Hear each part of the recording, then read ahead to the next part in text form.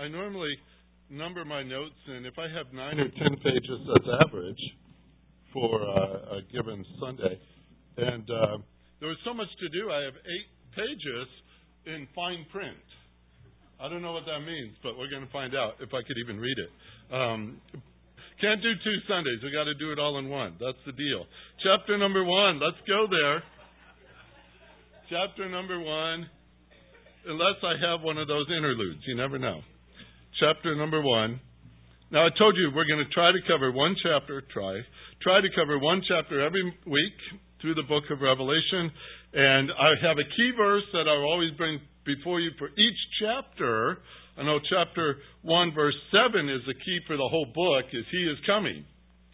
But for this chapter, we have one verse that we're going to focus on more than any other. That's in verse number 12, the first part of the phrase, "Then I looked to see the voice that was speaking to me."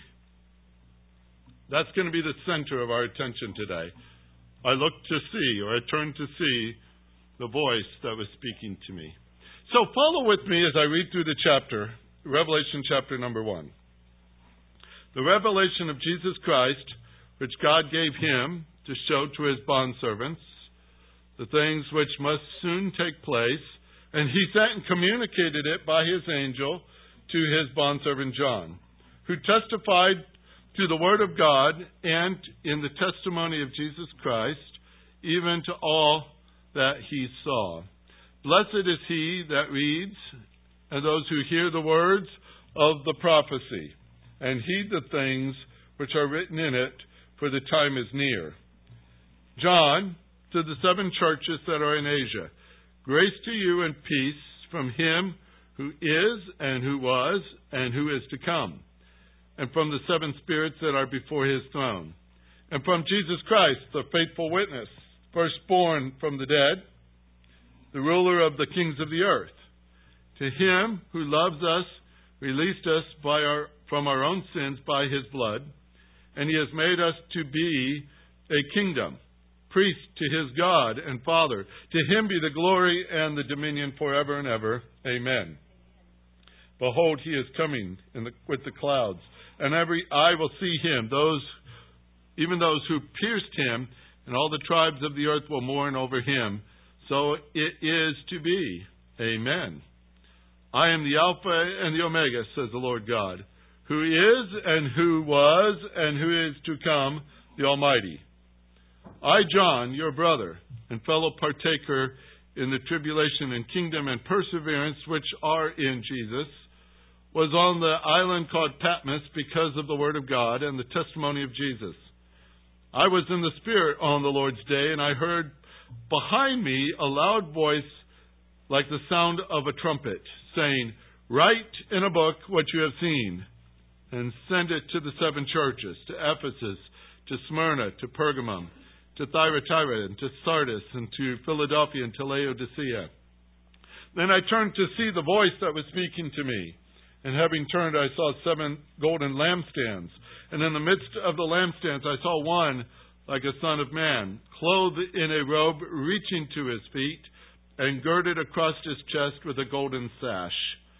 His head and his hair were like white wool, like snow, and his eyes were like a flame of fire. His feet were like burnished bronze, when it had been made to glow in the furnace, and his voice was like the sound of many waters. In his right hand he held 7 stars, and out of his mouth came a sharp 2-edged sword, and his face was like the sun, shining in its strength. When I saw him, I fell at his feet like a dead man. And he placed his right hand on me and said, "Do not be afraid. I am the first and the last, the living one. And I was dead, and behold, I am alive forevermore. And I have the keys of death and of Hades. Therefore write the things which you have seen, the things which are, the things which will take place after these things. As for the mystery of the 7 stars which you saw in my right hand, and the 7 golden lampstands, the 7 stars are the angels of the 7 churches, and the 7 lampstands are the 7 churches." Lord, there's a lot here for us to see. An awful lot. This whole book is like that. But as we go through it, step by step, we pray that you might show us more and more our Savior, Jesus Christ. But that's who we seek. That's who we serve. And we look forward to His coming, and we believe His coming is near. Prepare our hearts from this today that we might be more like Him each and every day. In Jesus' name, amen. All right. Now, that's a lot of material, obviously. And our goal is not to take it word for word or verse by verse, which you know would take me 40 years. One chapter. You ready? You obviously see some things as you have just heard it read, and hopefully you did your homework this week and you read it anyway, and so you prepared yourself for today. The message came from God. Verse number 1 said, this is His. We didn't make it up. It's not something man has created. This is entirely from God. That's why it's so remarkable. The things you read and you say, wow, what's that? Some of it's beyond us to understand. It's because we have to know its source. It comes from God. This is not man's imagination. It was communicated through an angel. Verse number 1 tells us that. It was communicated to John through an angel. But the rest of chapter number 1, from verse 17 on, Jesus is speaking. 17:1, chapter 1, 17, into chapter 2 and into chapter 3. He's going to speak a little while too. So we're going to notice that. We know it was written by John. He mentions that several times in this chapter. That's John the Apostle. And that's very important that we understand that, because that will come up later. And they'll say, oh, that's right. So this is John the Apostle writing. In verse number 10 and 11 highlights that. It was a book written to the churches. He says it several times here, and chapter 2 and 3 highlight that, but especially you saw that in verse number 11. When he was told to write this, he was to write it in a book, what you see, send it to the 7 churches. They're named Ephesus, Smyrna, Pergamum, Thyatira, Sardis, Philadelphia, Laodicea. Here's something very important for you to understand. These are real churches. These are not figurative things. They are real churches that were being addressed. And they had real problems, as we're going to see in the next couple of chapters. There were things that they were commended for because they were doing them right. They overcame. And there were things that they were called out for. Things that they caved, is a good word, means yielded to. Things that they surrendered to in their situation that needed addressed. And both of those are recorded in the next couple of chapters. Things they did right and things they didn't. But these 7 churches received this whole message, not just chapter 2 and 3. It was addressed to the church as a whole. I want to explain something to you just kind of carefully, and I hope you understand how I'm going to say this. These churches that he identifies here, they belong to Jesus. They were His. You saw that at the end of verse number 20 there. He holds them, right? They belong to Him. They were purchased by Him. All of them. We always give Laodicea the bad rap. That was a church that belonged to Him. If He didn't love them, He would not discipline them. But we're going to see, those are churches that He loved. Verse number 5 says, to Him who loves us, John is writing to the churches.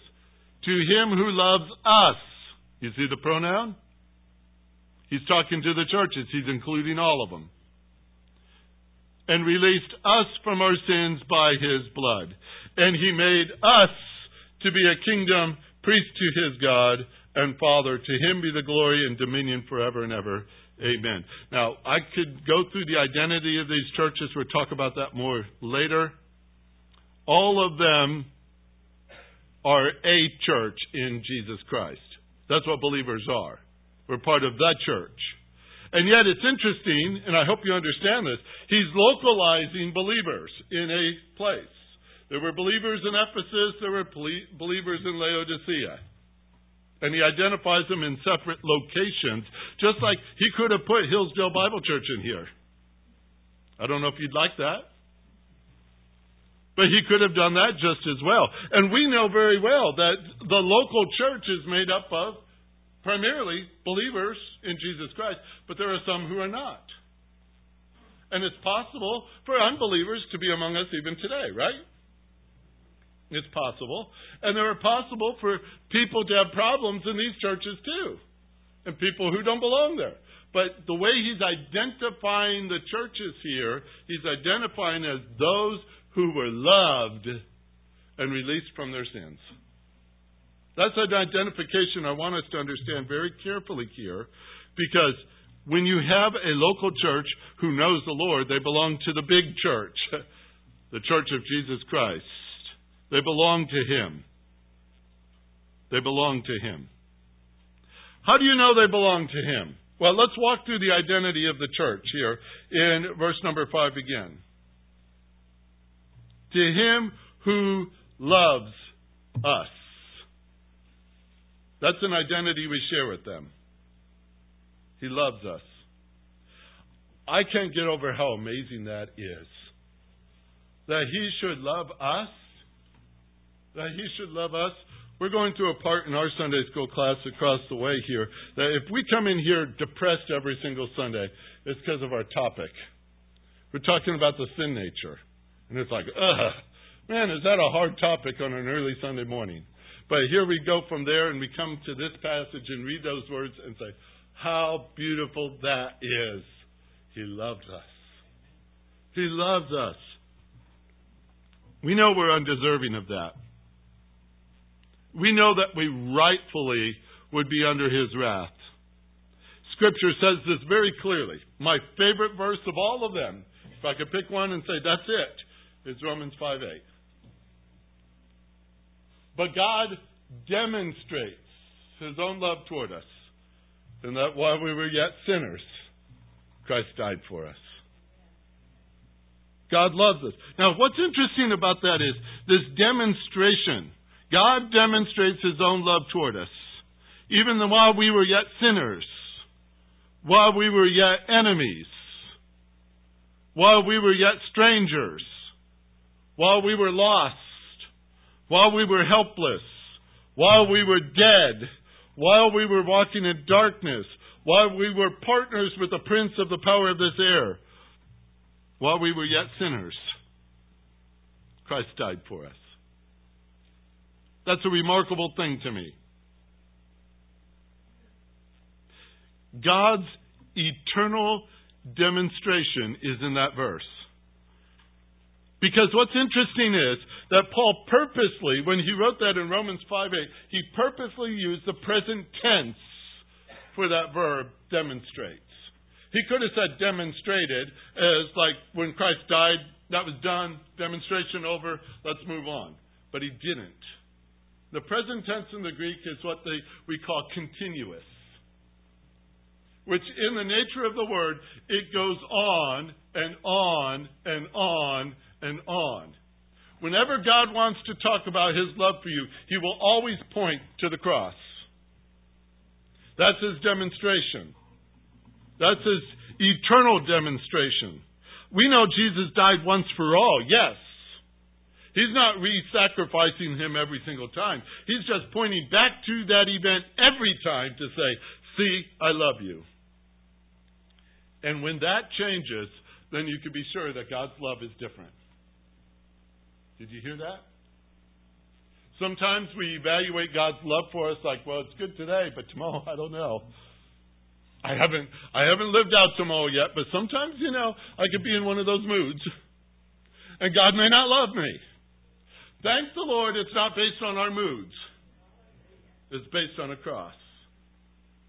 So God's love is not going to change unless that cross changes. That's where He set it before us. He says, this is the mark of my love for you. I'm going to exhibit every single day, every single hour. My love is as continuous as my display. He showed that the day Christ died. He showed that again the day Christ rose again. He shows that every single day. Yesterday, his display of love was the cross of Christ. Today, it's the cross of Christ. Guess what it's going to be tomorrow? The same thing. Christ died for us. That's God's demonstration of love. I go to conventions time here and there. Pastors get together and stuff. And this last summer, I went to one in Missouri, set up my little Doulos Bible Institute display. Brand new for me. Right? I got a chance after setting mine up to compare it to the other guys, across the thing. I found out I'm not so professional as they are. I use PVC pipe as my frame. It looked like a plumber went wild. And I'm looking across and they're like, whoa, that looks really good. That's all this fancy stuff and everything. And I said, well, okay.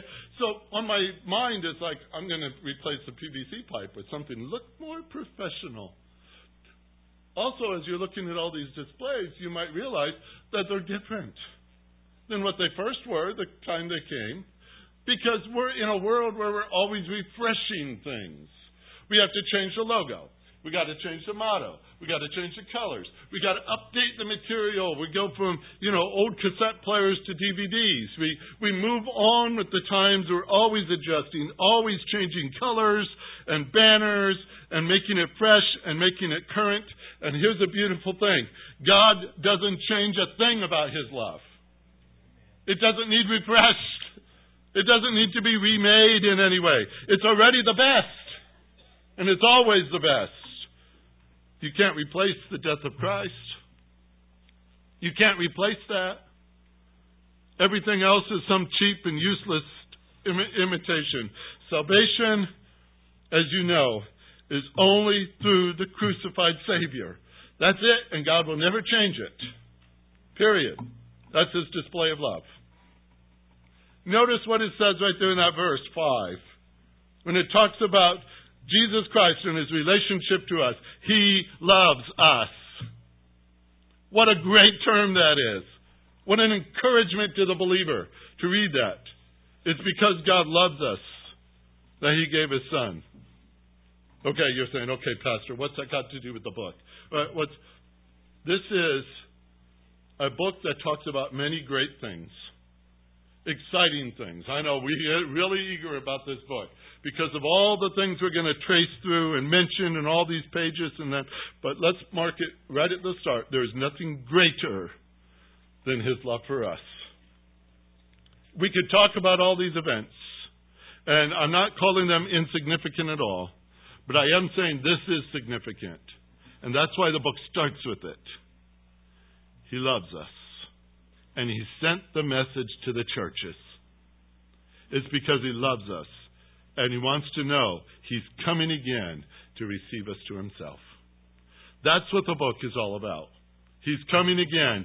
He's coming again because He loves us. And He wants us to be with Him. Interesting journey between the two. That's what the pages will reflect for us. But He loved us. Mark that as first thing. Second thing marked from verse number 5 is that He released us from our sins by His blood. Released us from our sins. Wow. There are some of you who may love somebody and will do all you can to help them, but sometimes you say, I just can't do that.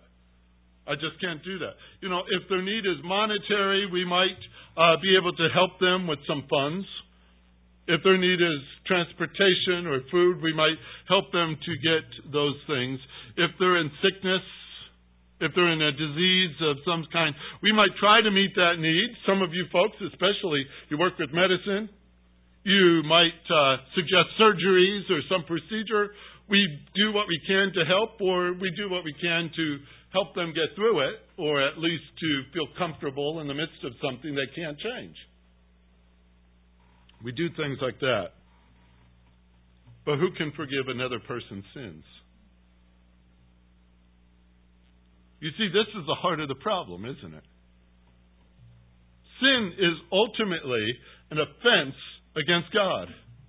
Only He can forgive it. Only He can. And you know what's great? According to our verse, He does. He does. He's released us, it says, by His blood. Folks, this is the identity of every believer in Jesus Christ. Every believer in Jesus Christ has been released from their sins by the blood of Christ. That's one of our identities. It's very important that we understand how important that is. People say, and I know I've heard this argument, I've got a doctorate in theology. You get a whole earful of stuff going through those courses. And people argue today whether or not Jesus died for the whole world or just the elect. I'll just tell you the truth, what I think. That's not easy to solve. It's not an easy thing to solve. But this I do know. I've been released from my sins. Whether or not that was something that from one side or another side, however you want to chop it up, only a believer could claim that I've been forgiven for my sins. Only a believer can do that. And if you want to know the heart of the issue of the majority of this book, it's because of sin that these things take place. There are chapters and chapters and chapters on the wrath of God. It will show you God's price tag He put on sin. We don't fully understand what He meant when He says, "In the day you eat of it, you shall surely die." But when you read this book, you say, "Whoa, that's what He meant by wrath?" It's intense all the way through. Wrath on this earth is terrible. Wrath in eternity is frightening. And that's also covered in this book, because that does not go away, ever. It's not paid for over time. If you exit this planet through death without Jesus Christ, there is no remedy for your sin. None. This book points that out. I don't know what eternal condemnation is. Thankfully, I don't have to know that. I don't know what it means to be eternally separated from God. But there are a lot of people heading down that road. And if they leave this planet without knowing Jesus Christ, that's where they go. That's frightful. This book reveals to us the price tag of sin. It's the price tag of sin.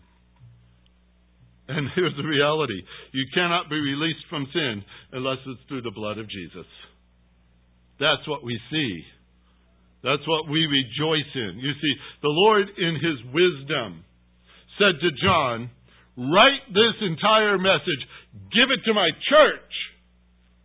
Give it to my church. I want them to know that I love them. I want them to know that I've released them from their sins. I want them to know that what I saved them from and what I saved them for. I want them to know it." You see, our identity is so different today because of Jesus than what we were without Him. It says in verse 6, He made us to be a kingdom. He made us priests to His God and Father. I say, wow, I can't fully grasp all that yet. Someday I will. And I'll say, woo, that's pretty neat. But this is what it says at the end. And to Him be the glory and dominion forever and ever. With any part of God's message, there's so many facets to it, so much information. You can dig and dig and dig, unearthing one gem after another as you go through it. But I can guarantee it always comes to the same point. God gets the glory. God gets the glory. With all that we're going to work through here in these books, it's about God. And the one thing He wants us to see is His Son, Jesus Christ. This is His revelation. It's a revelation of Him. God wants us to see His Son to His glory. There are such wonderful descriptions of Jesus in this book. You saw it as I was reading. Started in verse 12 and it ran all the way through verse number 16. Very impressive display of Jesus Christ. You ever tried to figure out what He looked like? My favorite story, I've told it here many times before, I know. But there was a classroom where the teacher had given the assignment to her young children to draw a picture of their favorite person. And they worked for that for a while, and then it was time to go out for recess. And the teacher says, okay, we're going to head out. But one little boy was still writing, drawing his picture. And she says, well, our time's up. He says, oh, just a few more minutes. I've got to finish this up. She walked over to say, well, who are you drawing a picture of? He says, God. God? Well, nobody's ever seen God before. He says, but they will when I'm done. You know what's great? The Scripture does say that, by the way. John, who wrote this, is the same one who wrote the Gospel of John. In John chapter 1, verse 18, this is what he wrote. No one has seen God at any time. The only begotten who is in the bosom of the Father, that's Jesus Christ, He has explained Him. What is that? The word explain means to lead the way, or to draw it out, or to unfold it. Your King James Version says to declare. Everything we want to know about the Father is in the Son. You look to the Son. That's why He says, I want to display my Son for you. Because when you understand Him, you understand me. There's no way for us to know the Father, or even go to the Father, except through Jesus Christ. That's it. He even said so, right? I am the way, and the truth, and the life. And no man comes to the Father but through me. That's it. How appropriate. As John is getting ready to give a message to the church about the great love of God, the forgiveness of sins that we have, the change in our identity to that of a kingdom and priest, as he begins to write about the glory of God and the dominion and what He deserves, Jesus appears. He hears a voice and He turns around and He says, ah, there He is.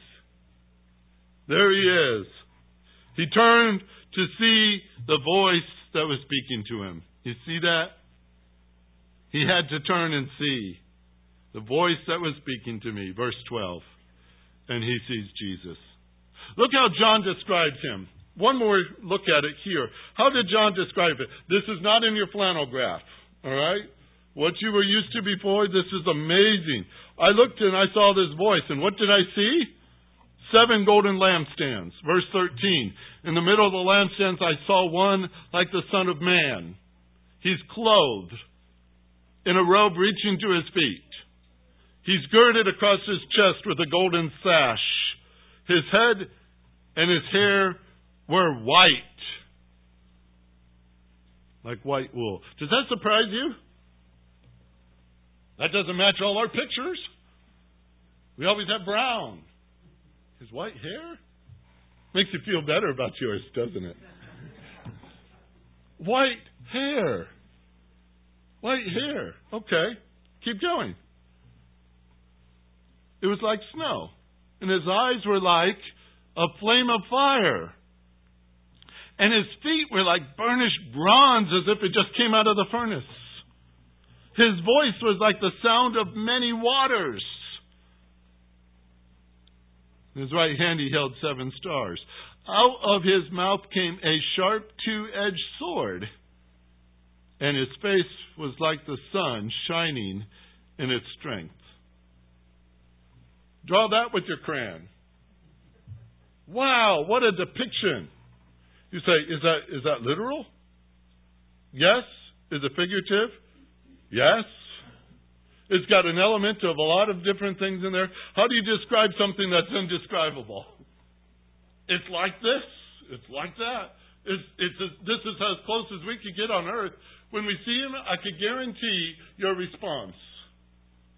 Because John said it for us. What did He do? He fell on His face like a dead man. I say that heaven's going to have a lot of plopping sounds. We're going to do that often, folks. Just boom, down. We're seeing. Why? Here's John. Here's John, who's writing these things, right? How many times has he seen Jesus before? Think it through. He was with them for 3.5 years, right? He saw him there. He saw him on a cross. He saw him resurrected. He saw him where Moses and Elijah had appeared and Jesus was transformed before them. He saw him like that. He saw him walk on water. He saw him do his miracles. He saw all these things. He saw him in what we call a glorified, resurrected body. But now he sees him in his powerfully manifested full glory of God. And boom, down he goes. The same John. It was John, by the way, in John chapter 17 that recorded a prayer of Jesus. And in that prayer, Jesus asked his Father this in verse 24, John 17:24. Father, I desire that they also, whom you have given me, be with me where I am, so that they may see my glory which you have given me. Wow. Most of us say, okay, that sounds like fun. Wait till you see it. What an impressive display. What an impressive display. John says, when I saw him, I fell at his feet like a dead man. I would only hope, folks, that as we read Scripture, that we have a reverence for the one it's talking about. That we stop and say, that's our Savior. Wow, what a display set before us. Let's not minimize these words. Let's not just pass by these words. Take time to look at this.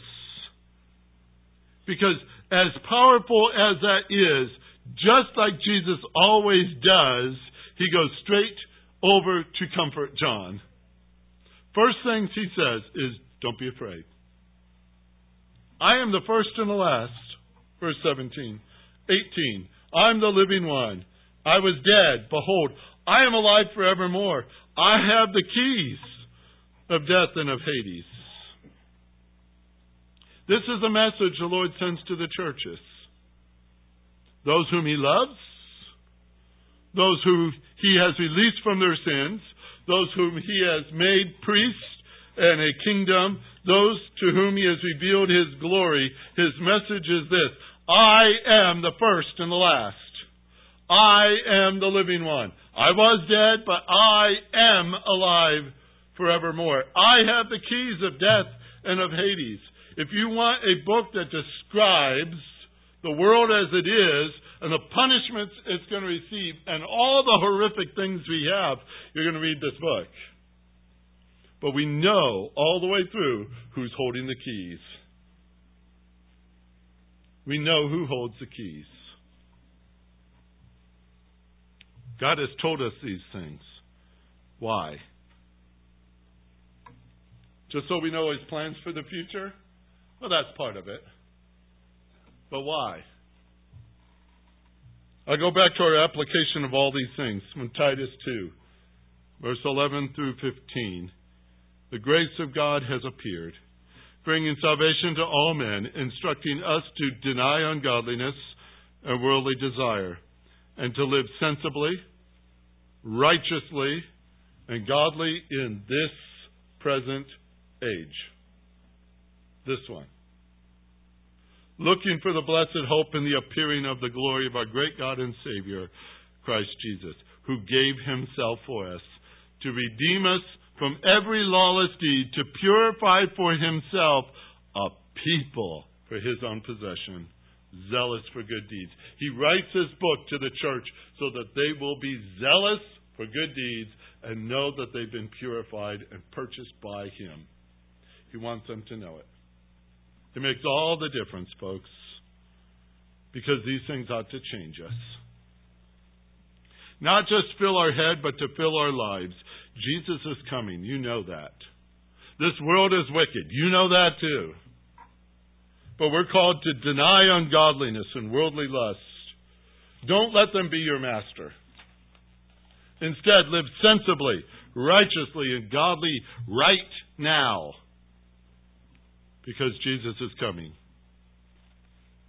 John would write later, this same John, 1 John 3, 2 and 3.